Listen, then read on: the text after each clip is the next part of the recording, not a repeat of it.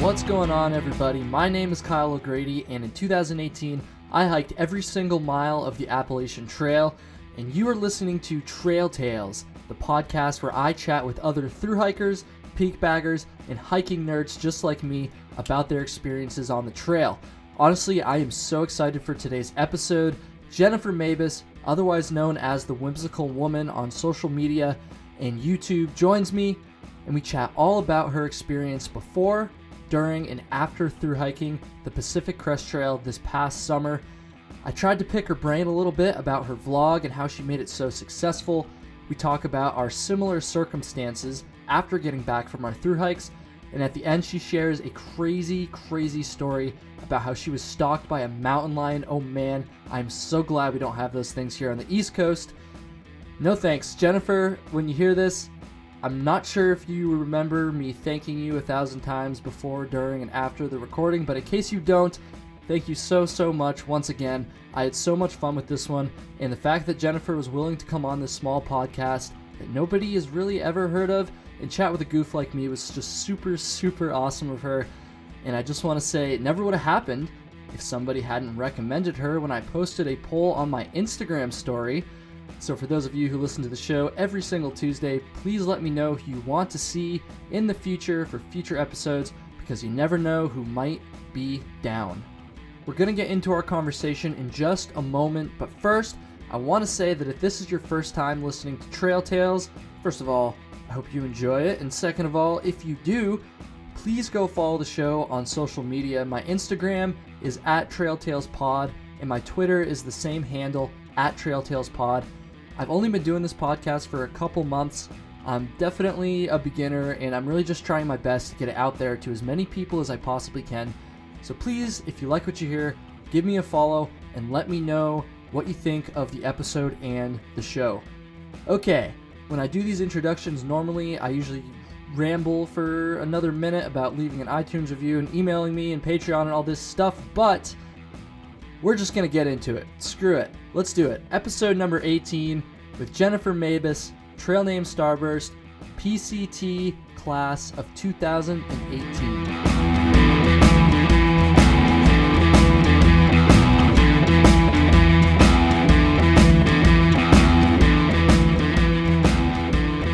All right, yay! We're doing it. Episode number 18. I'm here with Jennifer Mabus, trail name Starburst, also known as the Whimsical Woman on YouTube and social media. I'm really excited for this one. I apologize if I get kind of uppity. I don't know. I'm so stoked. Jennifer, thank you so much for taking the time today. I really appreciate it. Of course. Thanks for having me. Of course. So I'm guessing a lot of you are familiar with Jennifer hearing this, but in case you aren't, Jennifer thru hiked the PCT this past summer. She posted, I think it was, a YouTube video for pretty much every day, right? Yeah, just about. Which is awesome. We're going to talk all about that in a little bit. So, I don't even know what to say. I usually nail these introductions, but I'm just so excited. Let's jump into it. Let's do it. So Jennifer, my first question, I like to ask pretty much all my guests this, just to get a feel for kind of how they discovered backpacking and thru hiking. So how did you first learn about long distance backpacking and thru hiking specifically? It actually didn't come to me until a couple years ago. I've always really been into hiking and the outdoors. I grew up in Reno, Nevada, so right next to Lake Tahoe. So I was, in the mountains there pretty frequently. Then I lived in Hawaii for a few years. Oh, nice. Yeah, so the hiking there is phenomenal, as everyone either knows personally or can imagine. And then I moved up to Seattle, and the Pacific Northwest has some of the best hiking and backpacking. And but it wasn't until actually through social media that I found out really about long distance hiking. I knew about the Appalachian Trail a few years ago, but it wasn't something that I thought that I would ever do or could possibly do. But through Instagram, I started following people on accident who were through hiking the Pacific Crest Trail in 2017.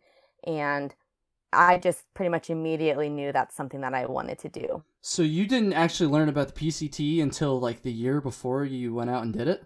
Well, I've I've heard about it. I don't remember where I heard about it from. Okay. I read the book Wild and I saw the movie. That's not where my inspiration came from, but it was just somehow common knowledge to me within the past, I don't know, 3 or 4 years.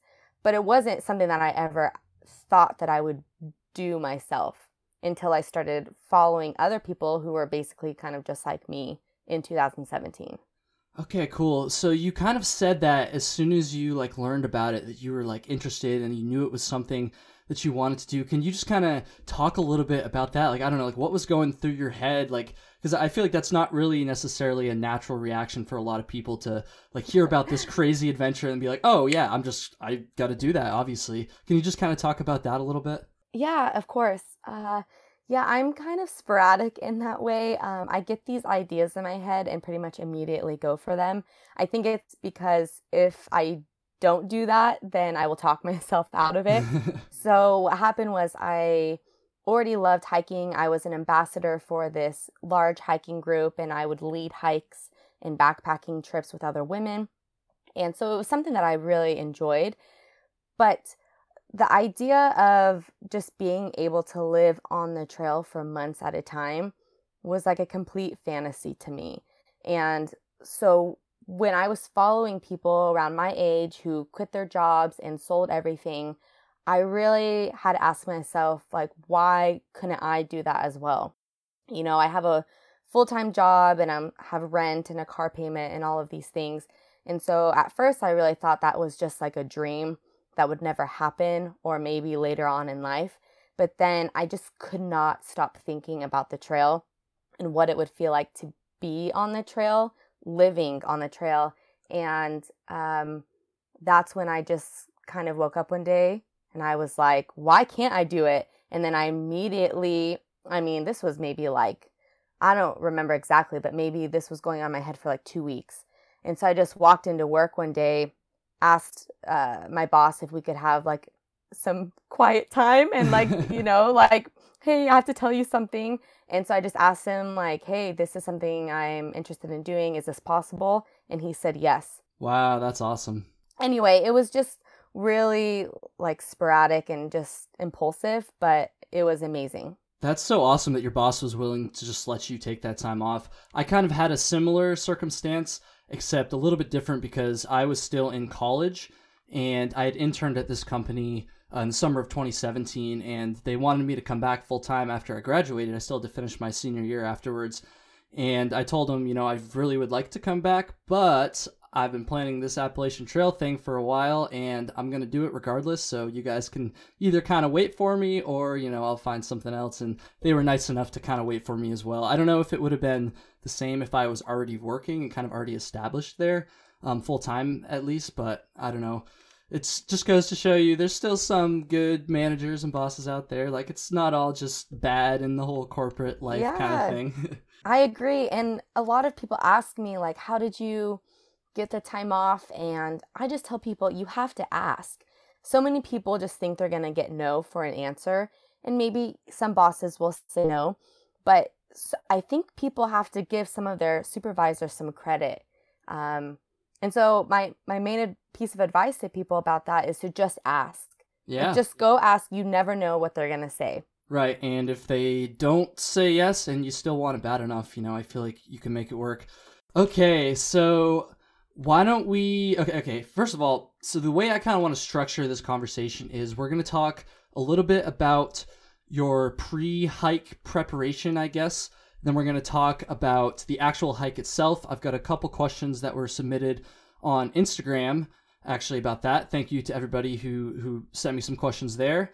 And then we're going to talk a little bit about kind of the post-hike adjustment. You know, I know we kind of dipped into the whole job talk a little bit already, but we're going to do a little bit more of that afterwards. So why don't we talk a little bit about like the pre-through hike kind of situation. So this was actually a question that I got on Instagram, and it's something that I haven't really covered a lot on previous episodes. So I think it's a good question.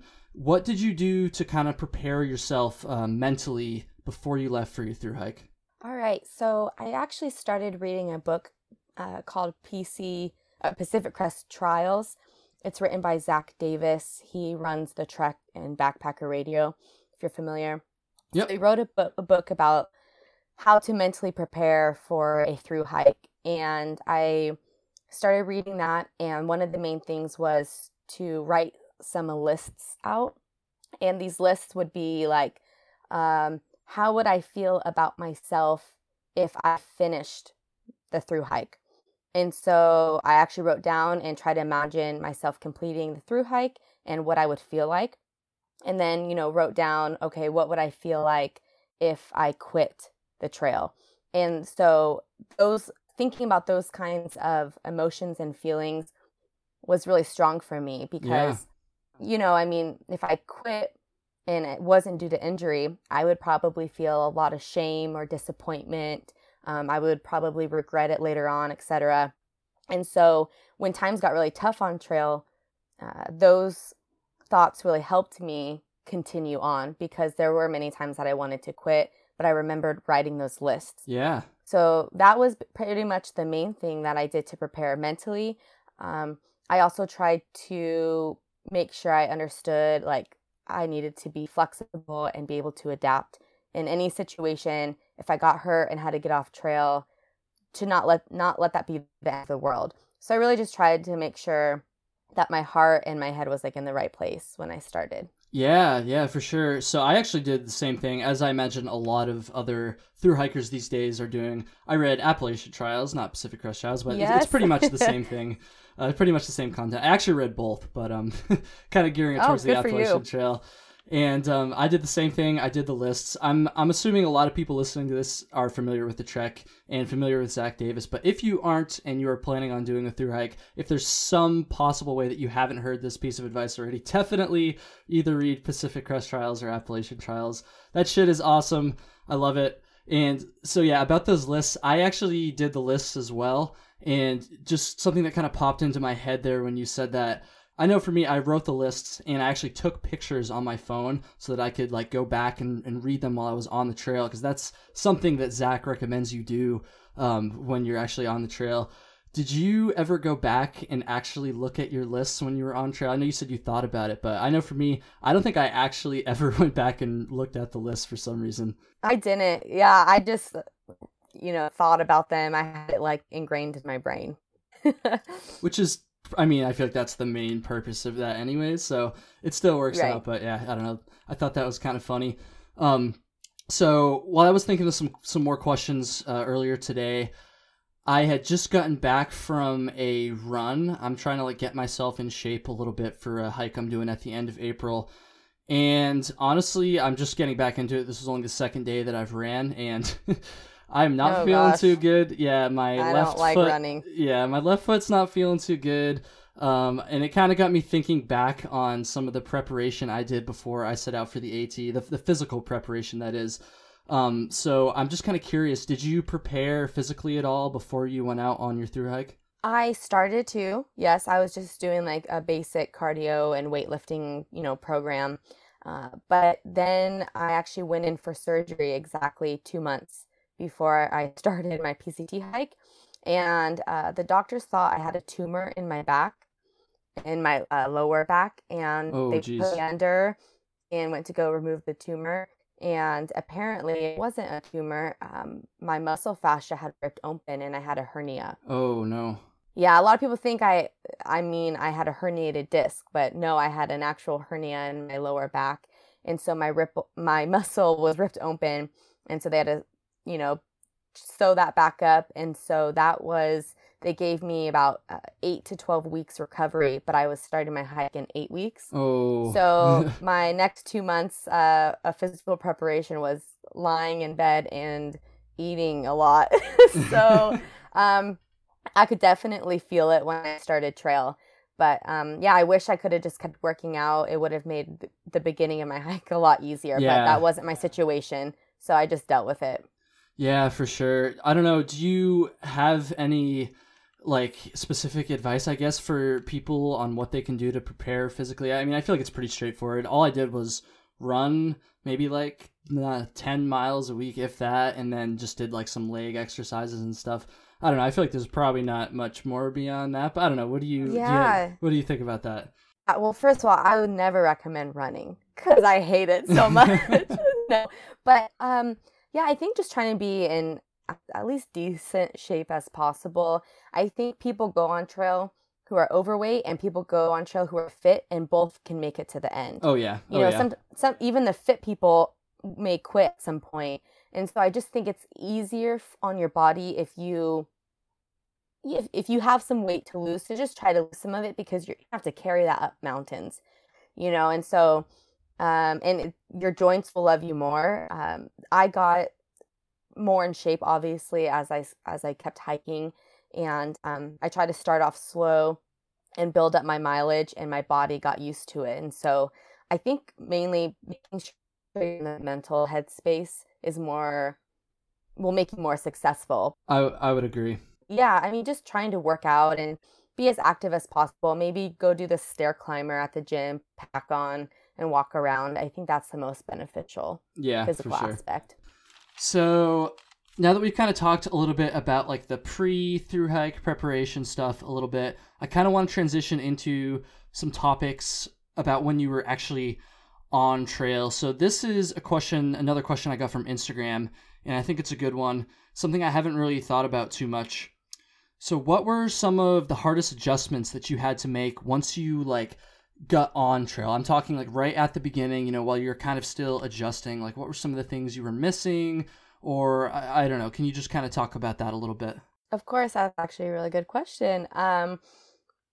This may be obvious to some people, but the first thing that comes to my mind is getting in a completely new routine.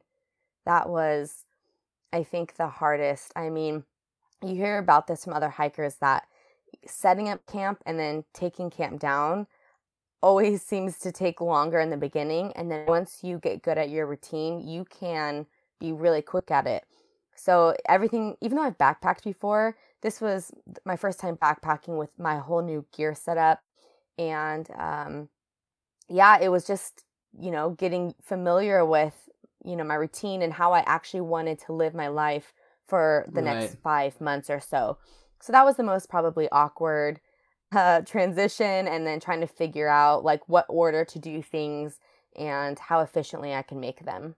Right. I know for me, one of the things that I like definitely had to adjust to, I guess, was the diet. Now, I'd done a pretty good amount of backpacking before I set out to do the AT. Nothing as long as the AT, but I probably had close to 1,000 miles under my belt, and I was used to eating the shitty, like, fucking Northsides and stuff like that. Oh, yeah. But I think maybe because I had started to eat a little bit better, like, actually at home, you know, my last couple of years of college, that going back to that diet was a lot harder than it was when I had gone on previous trips in the past. So I don't know. That's one thing that comes to mind for me for sure. Did you have any trouble like adjusting to like the food at all or anything like that? Well, I'm not a picky eater at all, but I actually didn't bring a stove the whole time. So I just ate a lot of like protein bars and tortillas and cheese and meat.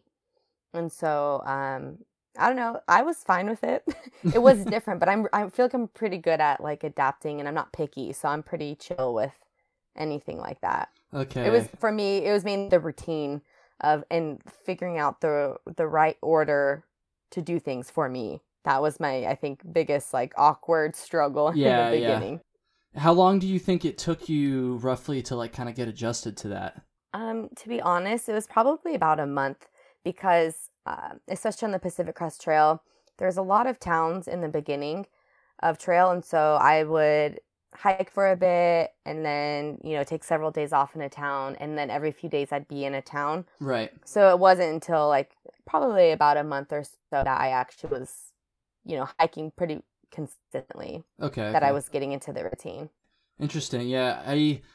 I feel like it was pretty different for me, honestly, because just like I had said, I was pretty used to the routine already. I pretty much had all the same gear on the AT that I had used for like the last couple of years, so I was kind of used to that. But I mean, just kind of coming to terms with the fact that I was about to hike 2,000 like miles, which is just ridiculous at the beginning. Yeah. That was definitely like a pretty obvious adjustment I had to make too.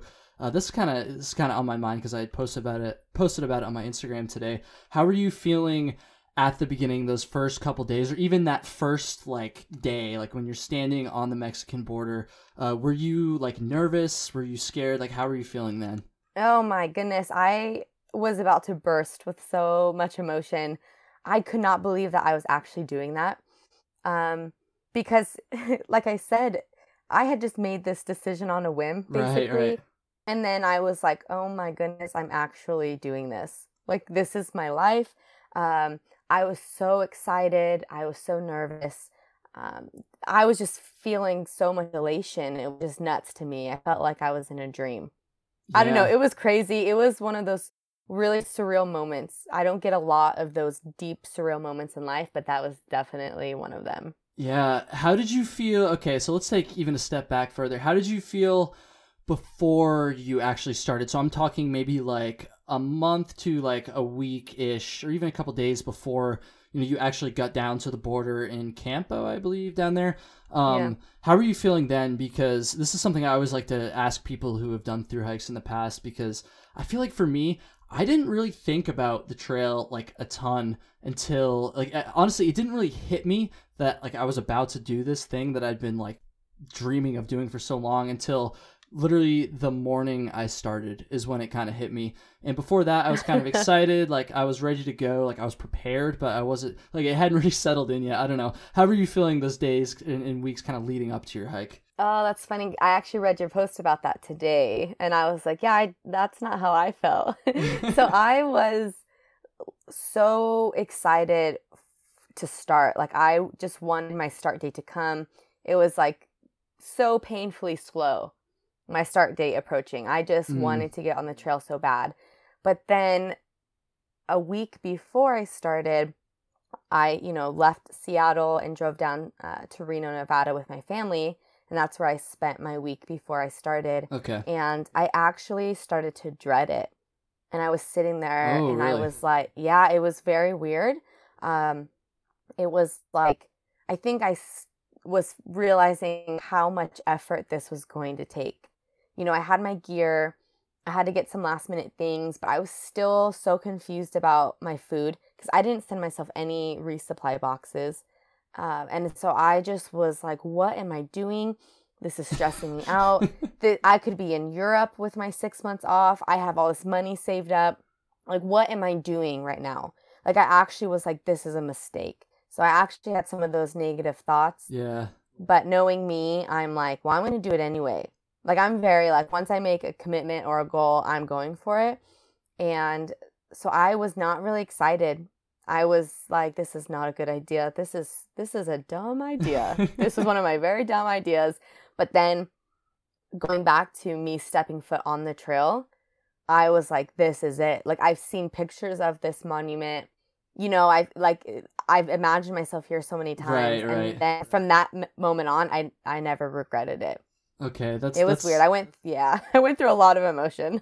As I'm pretty sure most people do, kind of at the start and leading up to the through hikes. I mean, for me, it was a little bit of a different situation too, because I literally was on top of Springer Mountain 2 days after I walked on stage and received my college diploma. So I had so much stuff going on right before I left, like kind of finishing up finals and graduating and all that stuff. So I was kind of focused on that. I'm sure if I was just kind of working or had a little bit of time off before I started, it would have been a lot different. So yeah, I don't know. I'm kind of wondering how it would be as somebody who's already done a through hike, like starting another through hike. For those of you listening that have done like more than one through hike, definitely send me an email or something and let me know about that, because I'm kind of curious about that. Like, are you as nervous the second time around? I don't know. That's a good thing. Let me know too.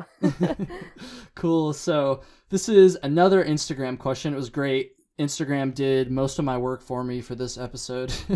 So what short-term goals did you have to kind of keep your motivation up while you were hiking? I mean, obviously your long-term goal is to like finish the trail, but I don't know, did you like kind of break it down at all? Did you have some shorter term goals like that? So I was really stubborn about making it to Canada, but I actually tried to get rid of that mentality a lot, or push it like deep down inside of my brain, because that's such a huge feat to think about. Yeah. Especially when you're spending like 3 months in just California. much different than the AT when you're just like crossing state lines often. Yeah. That's one of the biggest hurdles that I had to overcome, and actually a lot of people have to overcome, is how long it takes to get through California. So what I had to start doing was just making it to the next town. And then that's all I would think about was, all right, you just have to walk, 120 miles to this town. And then you can think about everything that comes after that. Right. And so that, for me, that was all I really was thinking about, was not looking ahead, like too far ahead, just, okay, my next town is this many miles, this many days of hiking. That's all I'm going to think about. Yeah, I think that's pretty similar to what I did as well. Of course, I mean, I had the state lines to cross, some, depending on where you are, you cross them more often than other parts of the trail. But yeah, really taking it town to town is definitely the thing that I think helps the most. I don't know. We're going to talk a little bit about your vlog now.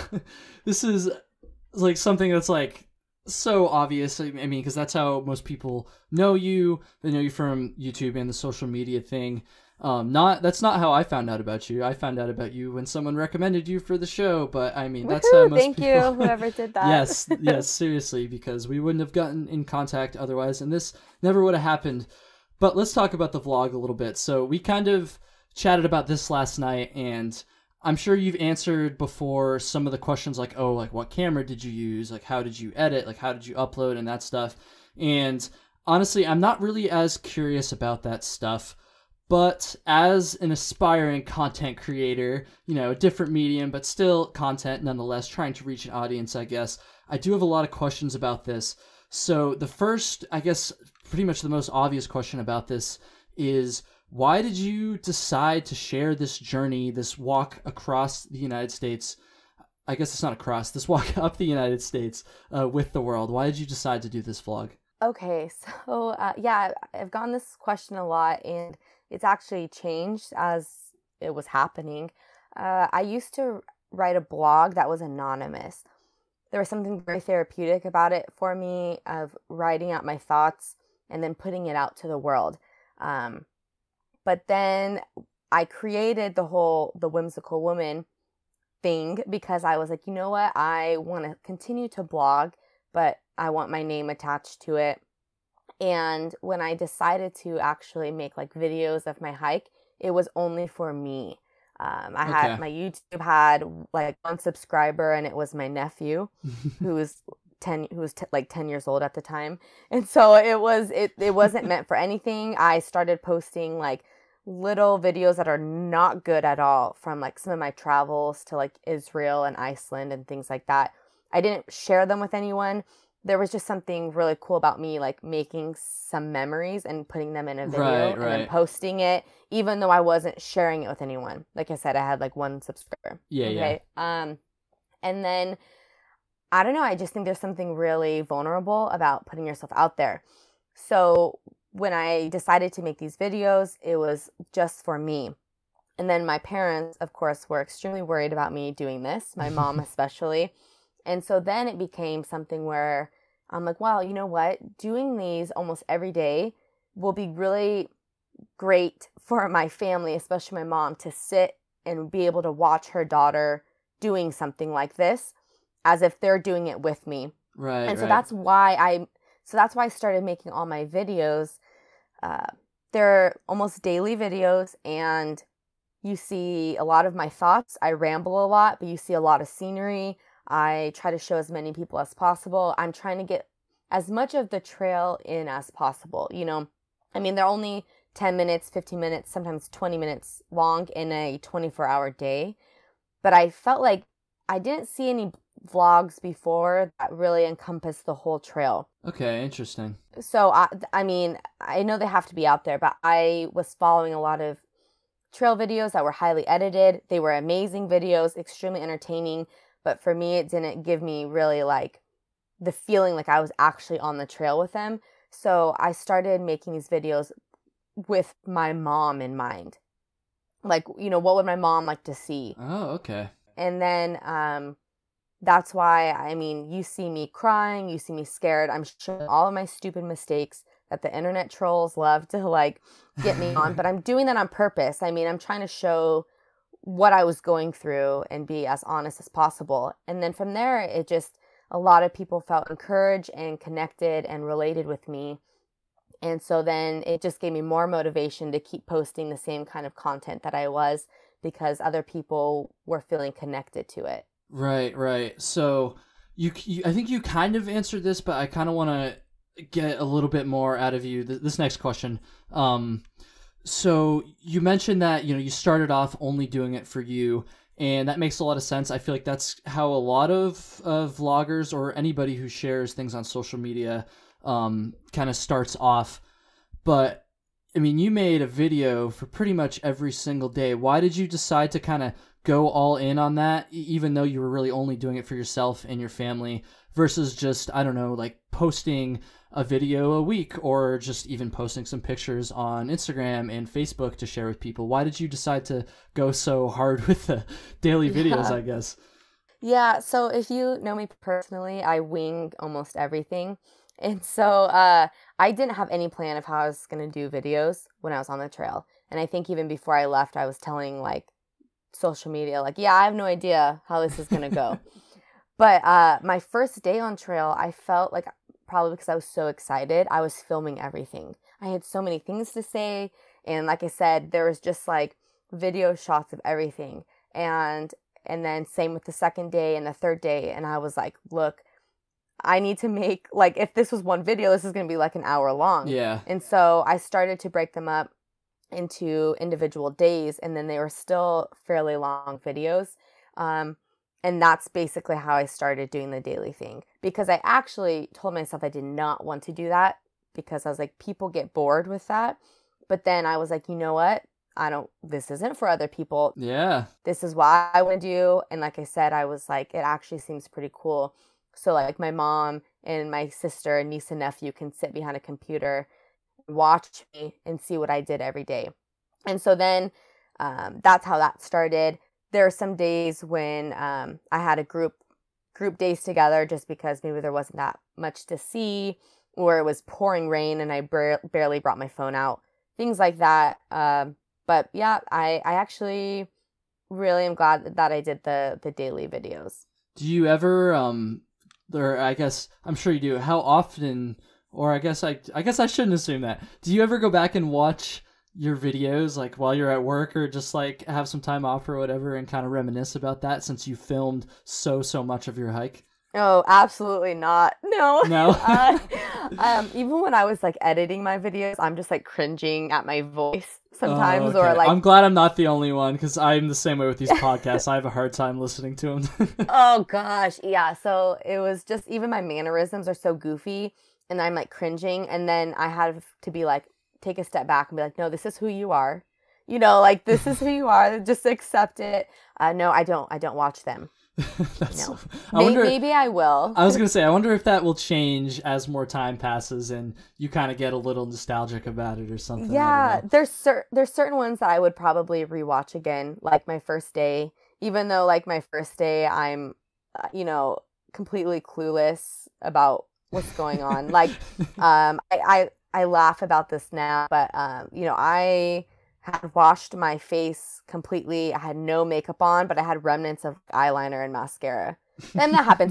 All women know, like, you can wash your face and there's still remnants. And I just laugh because it looks like I'm wearing mascara on my first day. I did not put that on, everybody. But it's just those kinds of things that you see and you're just like, oh my goodness. So I'll probably go back and watch that just to remember how I felt. And then there was a day that I did, like 40 miles, and I filmed that whole progress. And so that video sticks out in my mind. And then, of course, my last day on trail. So those are the ones I would probably go back and watch. Oh, and my summiting Mount Whitney. That was a good one, too. So Yeah, it is just so cool that you like have all that stuff to look back on. I've got like a Google Drive with all my like pictures from like 2012 until now, like ever since I started hiking. And I definitely like to go back and like look through that stuff sometimes. It makes me like a little bit sad sometimes, but also like excited and nostalgic. I don't know. It's definitely kind of an emotional thing. So very bittersweet. Oh yeah. I've got a feeling that as time goes on, you're going to start to look back on that stuff a little bit more. I think so. I hope so, at least. That's what it's there for. Absolutely. So another question I have about this, and again, I think you kind of answered it a little bit in one of your previous responses, but I'm trying to phrase this right so I don't like kind of talk badly about like other people who vlog. So my question is, why do you think that your vlog did so well? And again, that's not to imply that like your vlog is like objectively better than any other vlog out there. Oh, absolutely not. It's not. I'm sure that most people that do the vlogs do it for similar reasons. You kind of talked about, you know, doing it for themselves and their family and stuff. But okay, so yeah, why do you think that your vlog kind of did so well, starting from zero and kind of ending with a pretty established, enthusiastic audience? I guess I'll base that off of some comments I've received from YouTube. A lot of people said in the beginning that they didn't think I was going to make it. Wait, oh wow, that's brutal, man. Why? Oh yeah, YouTube, internet trolls, especially YouTube. People get on there. It doesn't faze me anymore. See, that's funny because I have been like asking my listeners since the beginning of this podcast to like talk shit to me. Like I want the hate. Maybe because I encourage it, people don't give it to me, or maybe because no one really fucking cares. But I don't know. That's funny. That's sorry, good. Continue. That's okay. A lot of people would just, say that I'm dumb or I don't know what I'm doing or I'm not going to make it or I'm not tough enough and blah, blah, blah. And, but like, people don't actually know me and I'm extremely stubborn and determined. And, I wasn't doing it for anybody else. I was doing it for myself, but I wasn't going to quit. And like I said, unless there was some injury, I was not quitting. It did not matter. And I didn't really say that because I'm just more of I'm a shower, not a talker kind of thing, I'm just going to do it. So I think it just gained popularity because I was what people said, maybe like an underdog. Like, I don't really know. I was just being myself. And I think, like I said, I didn't see a lot of trail videos that were super like emotionally raw and just being open about mistakes they made. And so I just kept it really real. And the few people that do follow me, I think, resonated with that. Like, I made some dumb mistakes or certain mishaps happened. And the fact that I showed them opened me up for critiques from other people. Yeah. And telling me what I'm doing wrong. But I'm like, yo, I already know what I'm doing wrong. This was like weeks ago. My videos were delayed. So I'm just kind of like, yeah, I know. But just the fact that I think I kept it real and just try to show people what thru hiking really looks like. Because it's not always amazing. Absolutely not. And so maybe that's why I don't really know. I just, like I said, just try to be honest with what was going on. And I think people liked that. No, yeah, for sure. That's something that I've kind of tried to do with this podcast is just like kind of open up to the public the kind of conversations that might go on between two experienced hikers. And I think, though, my audience is certainly a lot smaller than yours, I think people have kind of resonated with it for that same reason. I've gotten a lot of comments about how they like that it's just kind of casual and kind of, I don't know, chill and don't really give a fuck. So Exactly. I think just being you, just like be who you are. Like, don't try to impress other people. I'm never going to be extremely like popular or famous. That's not what I'm going for anyway. But it's just, if you just be you, people can like sense like if you're being genuine, I think. And absolutely. I think that's the big thing these days. It's especially in social media. It's so hard to sometimes find people who have like genuine motives. Yeah. But yeah, for sure. I think it's especially kind of true with the type of content that comes when you're doing a thru hike too, because it is such like a raw, like emotional kind of thing. And I definitely know where you're coming from there. And yeah. All right, great transition, Kyle. So good job, Kyle. I'm killing it. No, you're doing great. So besides the obvious things like taking the time to edit and film and upload and do all that stuff, how did the vlog kind of affect your hike, like in whole, I guess? Of course, there's like positives and negatives. The vlog, I think, actually overall made my hike better. Because it allowed me to connect with people and essentially inspire other people to go out and hike like I was inspired from other people sharing their content in 2017. The part that made it a little daunting was how long it took to edit and upload. There's not a lot of service or good service on trail. And even in some towns, there's not a lot of good service, like I said. Or so a good internet connection, yeah. I feel exactly. you on that.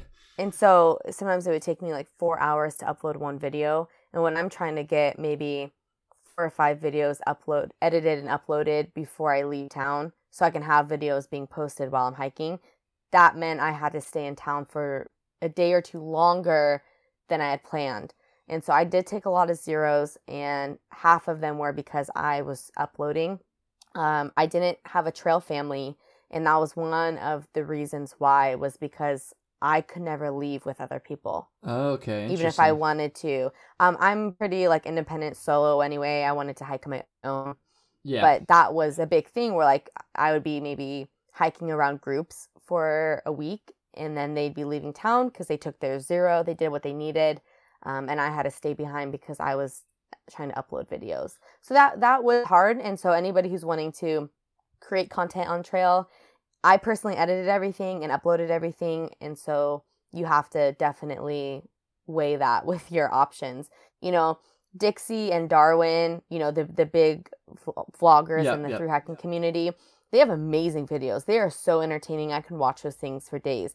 But they're taking like video and then they're sending it to someone else and they're editing it. Yeah, yeah. So, you know, it's a whole different experience. If you're going to self-edit, it does take a lot more work, but it was 100% worth it to me. Yeah, absolutely. So my next question, this is kind of a weird one, but so Is this from Twerk? This is not from Twerk. We are not gonna get to that today, unfortunately. Maybe when we're done recording, because I don't think I actually got an answer to that yesterday. But no. Oh no, he just made that up. There's no answer to that. Okay, good. We're gonna have some people wondering what that is, but let's have some mystery on episode 18 of Trail Tales. That's right.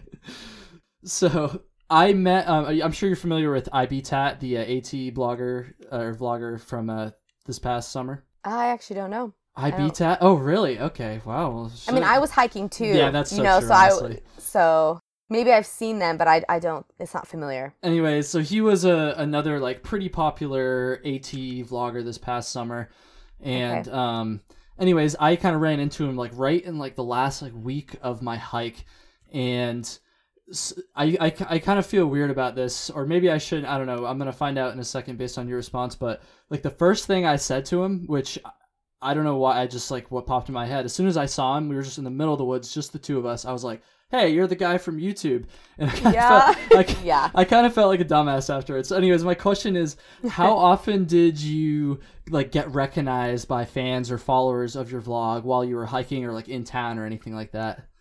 So basically, it took maybe a couple weeks into the hike, but pretty much every single day. Oh, wow. Yeah, I mean, it was consistent every day, and then sometimes there'd be one person or sometimes there would be 4 people. And, you know, it is a niche, right? So especially if you're going through trail towns, about half of my hitches I got were from people who followed me on YouTube. Wow. So I'd be standing usually alone with my thumb out, and then people would roll down the window and yell, "Starburst!" or something, or "The Whimsical Woman!" And so, I mean, good. This is probably not like the right strategy, but I immediately felt safe getting in their vehicle by doing that. So yeah, a lot of hikers, PCT hikers, and also just a lot of section hikers, or, you know, and it became a lot. It was just almost constant. And in my videos, I always try to give some people shout outs. Like I'd be like, "Hey, Lydia from, you know, Reds Meadow. Nice to meet you." But it became very frequent. So it's not weird to say, "Hey, you're from YouTube." I mean, that's usually people's response. Yeah. I don't know. I just felt kind of bad because like instead of saying, "Hey, like I'm Kyle, like nice to meet you, like we're both thru hikers, let's like talk about," I don't know. I mean, it's sorry, IBTat, if you hear this.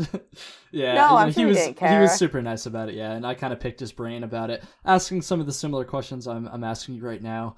When we were at a hostel later, a couple days later, but that's cool. So obviously you. Like I'm sure you enjoyed like meeting people who were following you. Obviously you really appreciate people following you and the support and everything. Did it ever get did you ever I don't want to say get sick of it, but did it ever kind of negatively affect you at all, you think, or affect your hike, I guess? No. So in the beginning, I did have to get used to people saying mean things, or even people who put thumbs down on YouTube videos.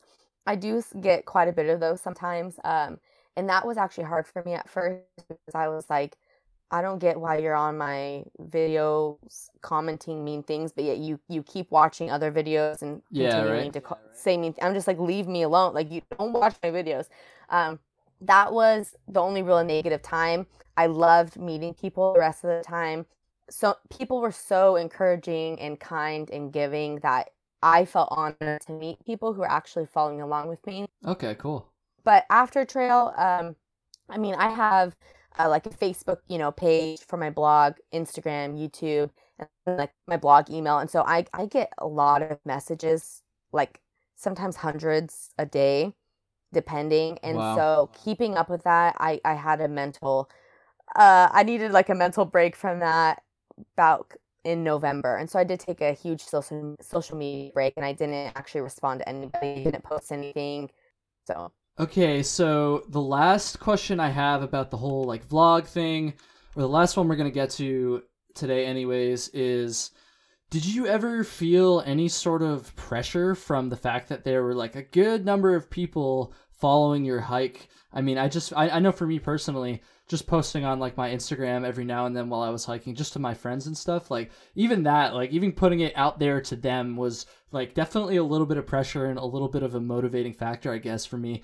How did it feel doing that, except knowing that there was a lot more people watching you, I guess? I actually didn't feel much pressure. I think I just kept going back to the fact that I wanted to do this for myself regardless. And so that just helped my perspective on it, I guess. Where I felt pressure was when people would message me, and I can't respond to everybody. Okay, interesting. YouTube or something. So that was more of my guilt of wanting to read everyone's messages and respond, but I couldn't. But for editing and uploading videos, I didn't feel any pressure.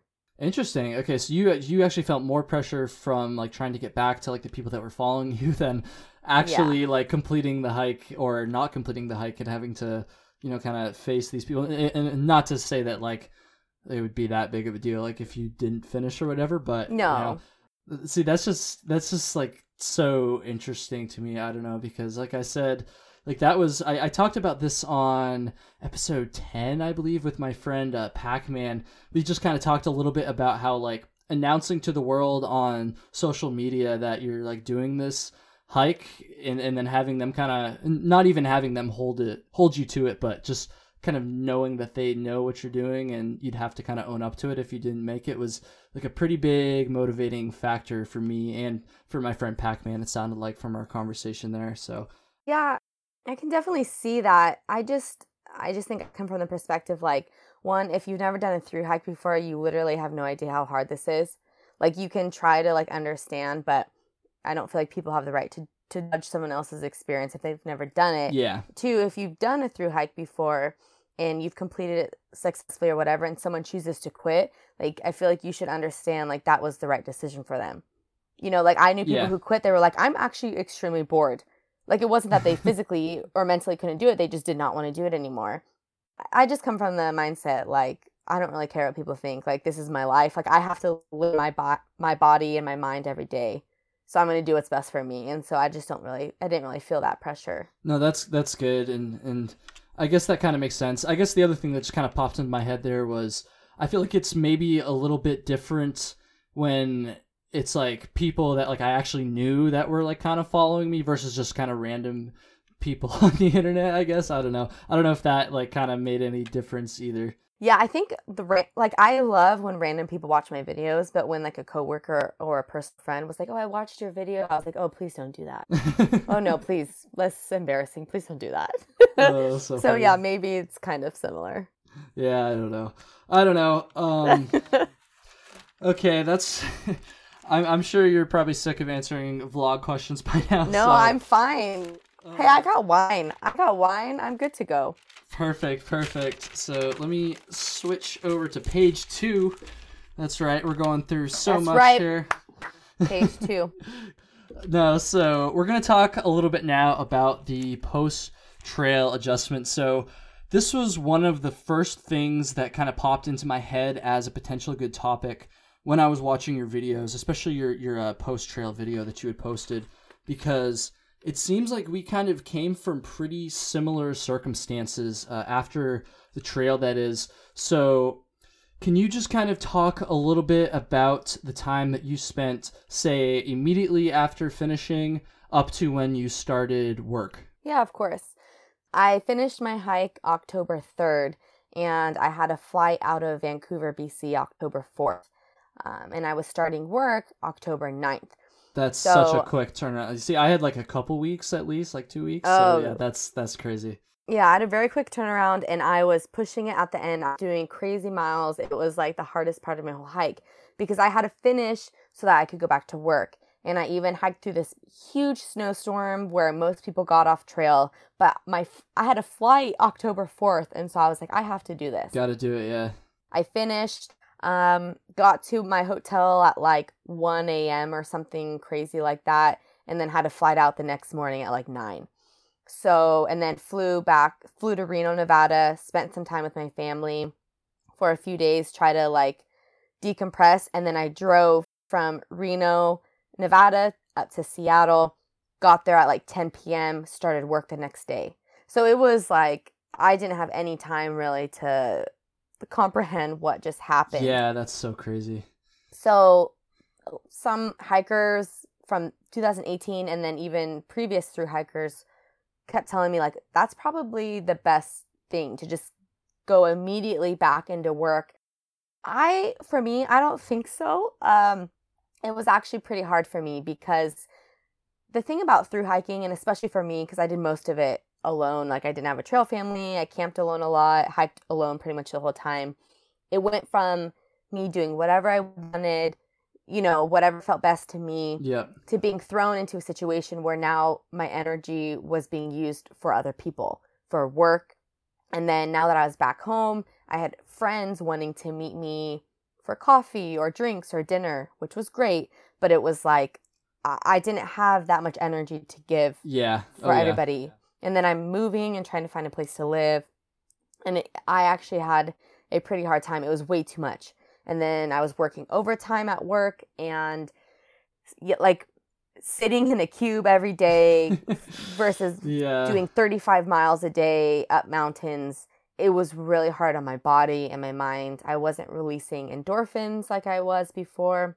And I struggled way more than I actually thought I was going to. See, that's like, so you kind of like jumped ahead to my next question unknowingly, obviously. But I mean, that's just like, so that's what I was going to ask you was like, after like, you got back, like how was those first couple weeks at work? And like, my situation's like so similar, honestly. Granted, I had a little bit more time off. I had like 2 weeks, like I said, before I started.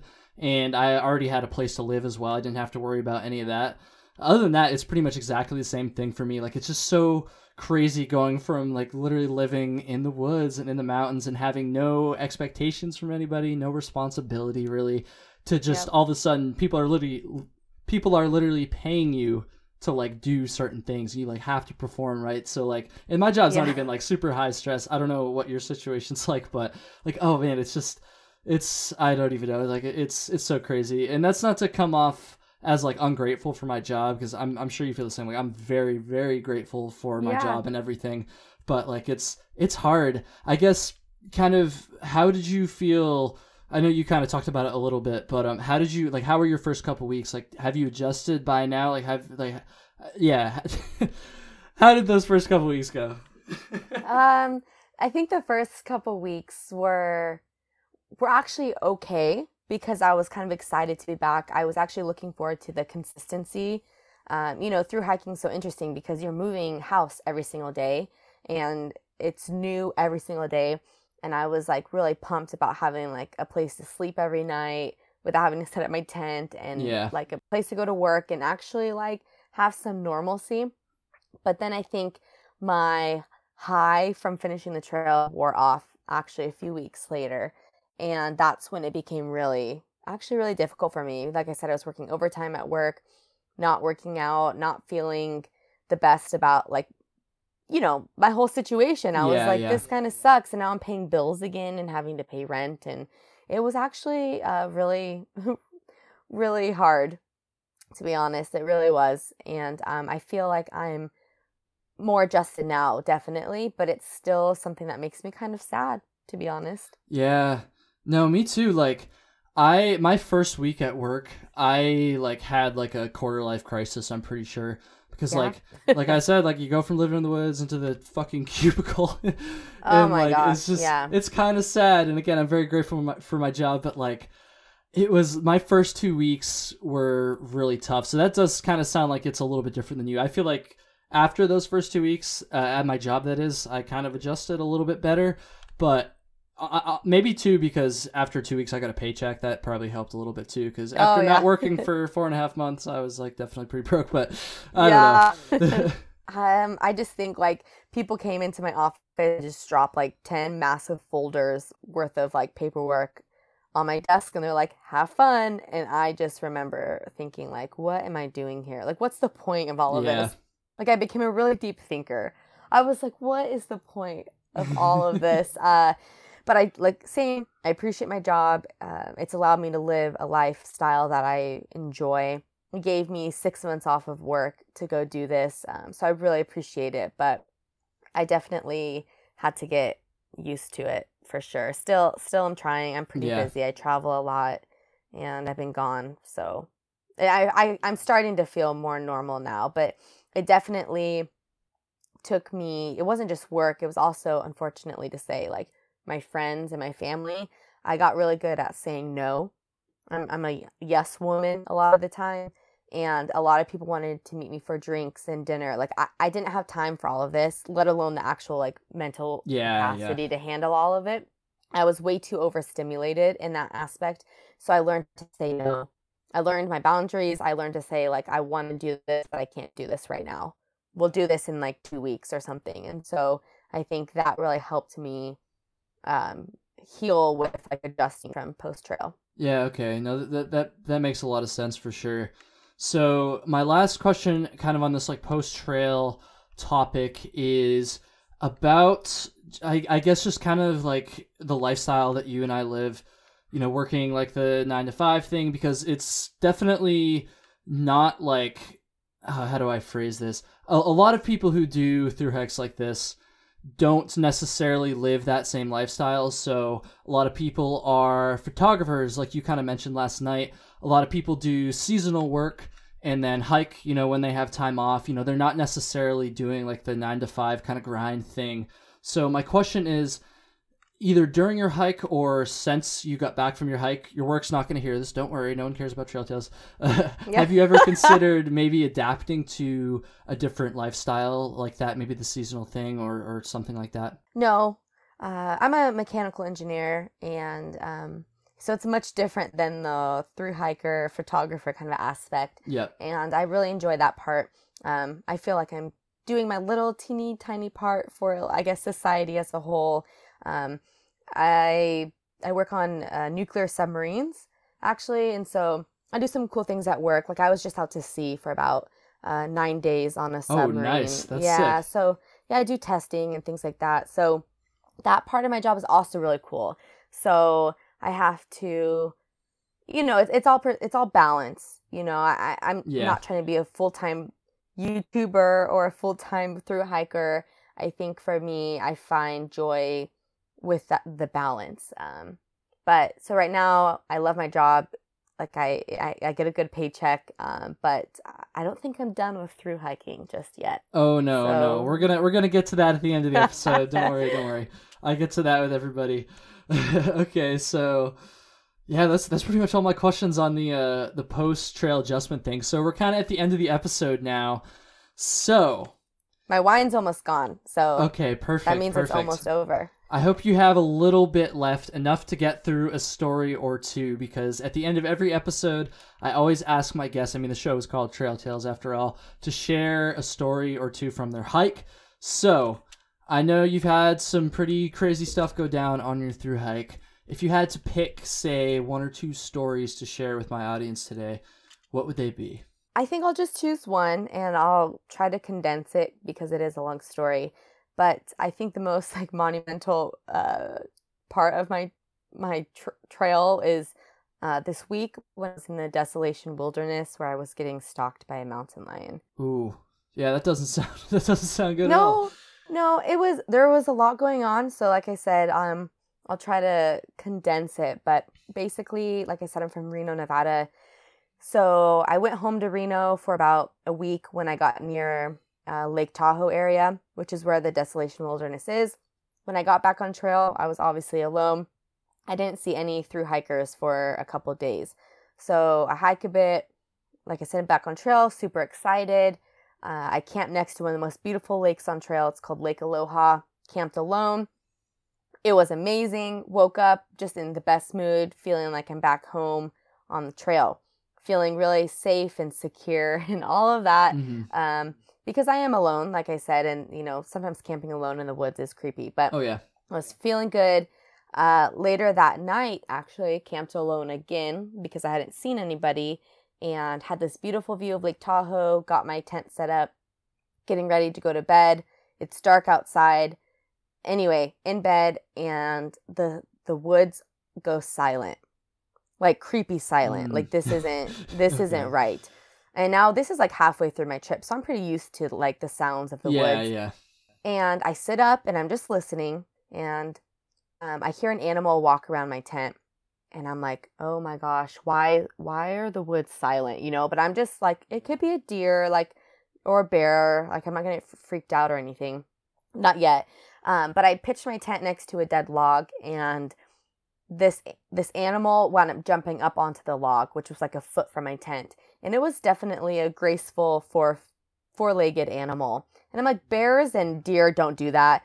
So I like froze, and I just was sitting upright, and I started to cry, actually, just like my eyes watering. And then all of a sudden the animal jumped off of the log, and it was so heavy. Like, I remember that sound. Like, it was graceful but heavy.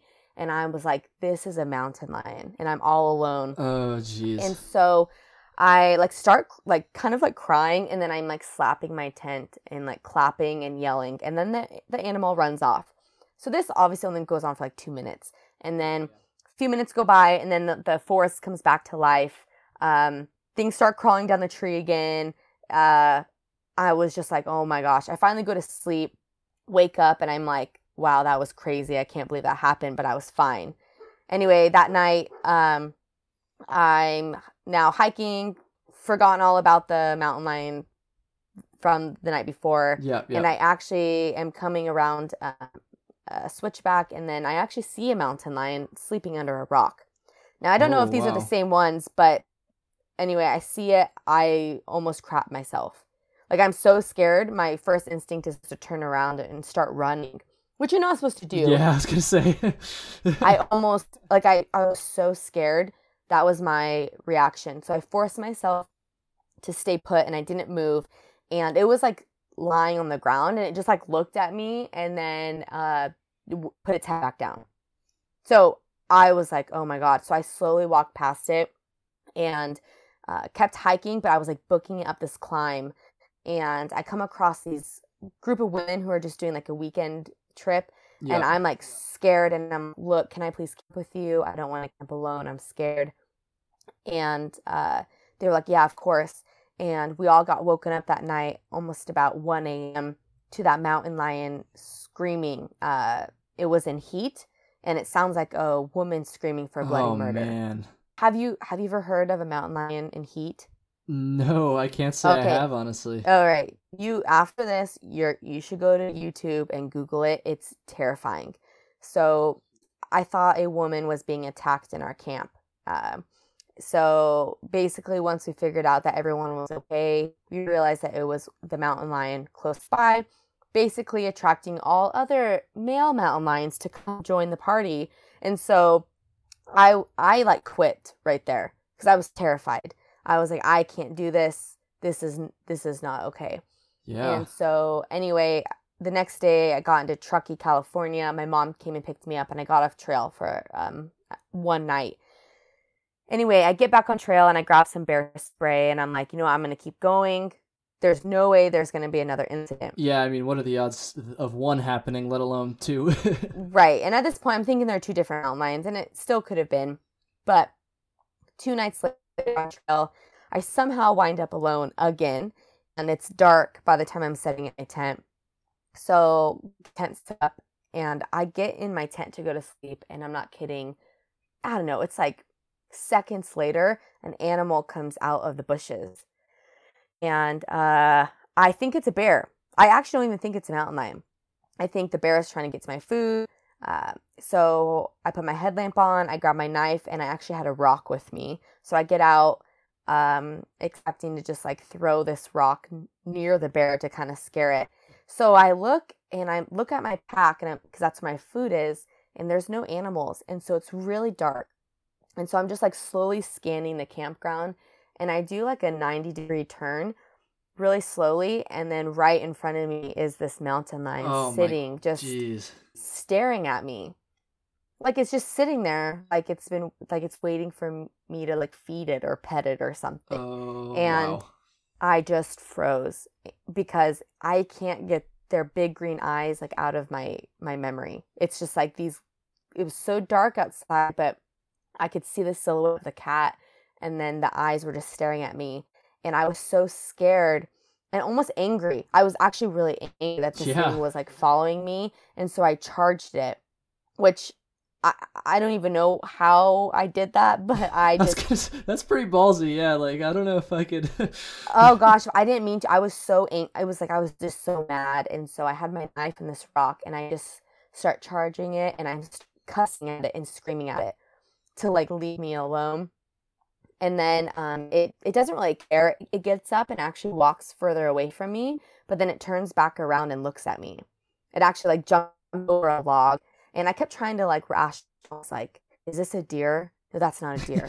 No, that's a deer. Do deer jump over logs like that? Like I was so scared. I was trying to like justify the situation, but I knew I was shaking. I was like going to vomit. I was so scared. And so basically, I remember passing like a hiker like a half a mile back. So I actually start walking towards the hiker. My front is still towards the mountain lion, but I'm like slowly walking backwards. I was just like gonna go wake this guy up. His name is Double D. And I don't know what I was gonna do. Say like, hey, pack up your stuff, come camp with me in the mountain lion. Yeah. Like I don't know what I was gonna do, but I was so like scared. I didn't want to be alone, Yeah. And I started walking back, and I'll never forget this. I stopped about a quarter of a mile, and I looked up the sky, and there were so many stars, and I just somehow got this like burst of courage. And then I like power walked right back to my tent, and I was like, screw this. Like, I'm not going to be scared off by this mountain lion. And the mountain lion was still in the woods just watching my tent. And so I looked at it and I said, yo, I'm going to be over here sleeping. So, good night, And anyway, I got into my tent, and I didn't sleep. I played music out loud on my phone all night. And I swear, like 99% positive that the mountain lion came and actually like was hanging out outside of my tent all night, because I can't see outside of my tent because of the material, but I kept hearing things like shifting and adjusting. Yeah. Like, and it wasn't me like being, like scared and crazy. It was really like, I'm 90% sure it was just hanging out outside of my tent. Oh man, that's so crazy. Yeah. Anyway, I got off the next day. My mom met me again just because, I'm from that area, so they could come up and see me often. And I had a total breakdown. I was absolutely terrified. I had actually overall 4 incidences with a mountain lion that whole week. So, that was my closest moment to quitting, because I actually felt like it was stalking me. And, a lot of people were saying, oh, it was just curious about you. And I'm like, no, I had too many incidents with I feel like a mountain lion. I feel like, I don't really know too much about mountain lions because we don't have them over here on the East Coast, but I feel like that's not really normal. Like, don't they usually just kind of run away like bears? Well, they're like really curious. And so actually it's becoming more common where they will like just walk across the trail and then keep going. And people are like, okay. oh, that's awesome. But for me to have that many visits by a mountain lion, because it was 2 nights after that, a mountain lion came to the tent site again, but I was with other people.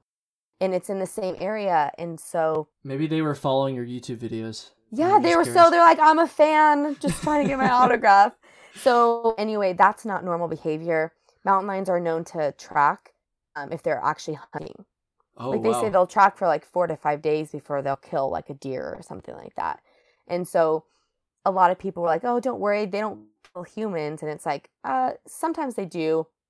But it's like, who knows what was going on in its brain? It was terrifying for me to be alone in the dark in the woods. I was yelling. No one heard me. I was alone. You know, it is a different situation when you're there. But thankfully, I didn't get attacked and everything was okay. And that was probably my closest point to. I actually quit many times. You know, in my mind, I was like, "Okay, I'm done. Like, I'm not doing this anymore. This is not fun." But then through some time away from the trail and going back to my lists and like how good I would feel about myself if I finished, I always got back on trail. Yeah. Wow, that's so crazy. I've had most of my guests have been AT hikers, and I've definitely gotten a number of bear stories, like kind of sketchy bear stories. I had a buddy who got bluff charged and all that, but what is not that too mean? many mountain. Oh, bluff charge. Yeah. Oh, that's terrifying. Yeah, I was being followed by a cub at one point. Oh, jeez. Which is like the worst, because I was like, stop following me. Where's your mom? Oh, it was bad. That's so crazy. I feel so fortunate. Mom, if you're listening to this right now, you can just like take your headphones out for a second. But I feel like it's only a matter of time before I have like some sort of like animal encounter, because I've honestly never had any sketchy encounter with any animal at all. And I just feel like a lot of like most people I talk to that do a thru hike or a lot of hiking and backpacking have had some story, maybe not anything quite as crazy as that, but have had some sort of like negative interaction with a bear or something like that. So I don't know. I'm going to knock on wood on that one and hope I didn't just jinx it. Yeah.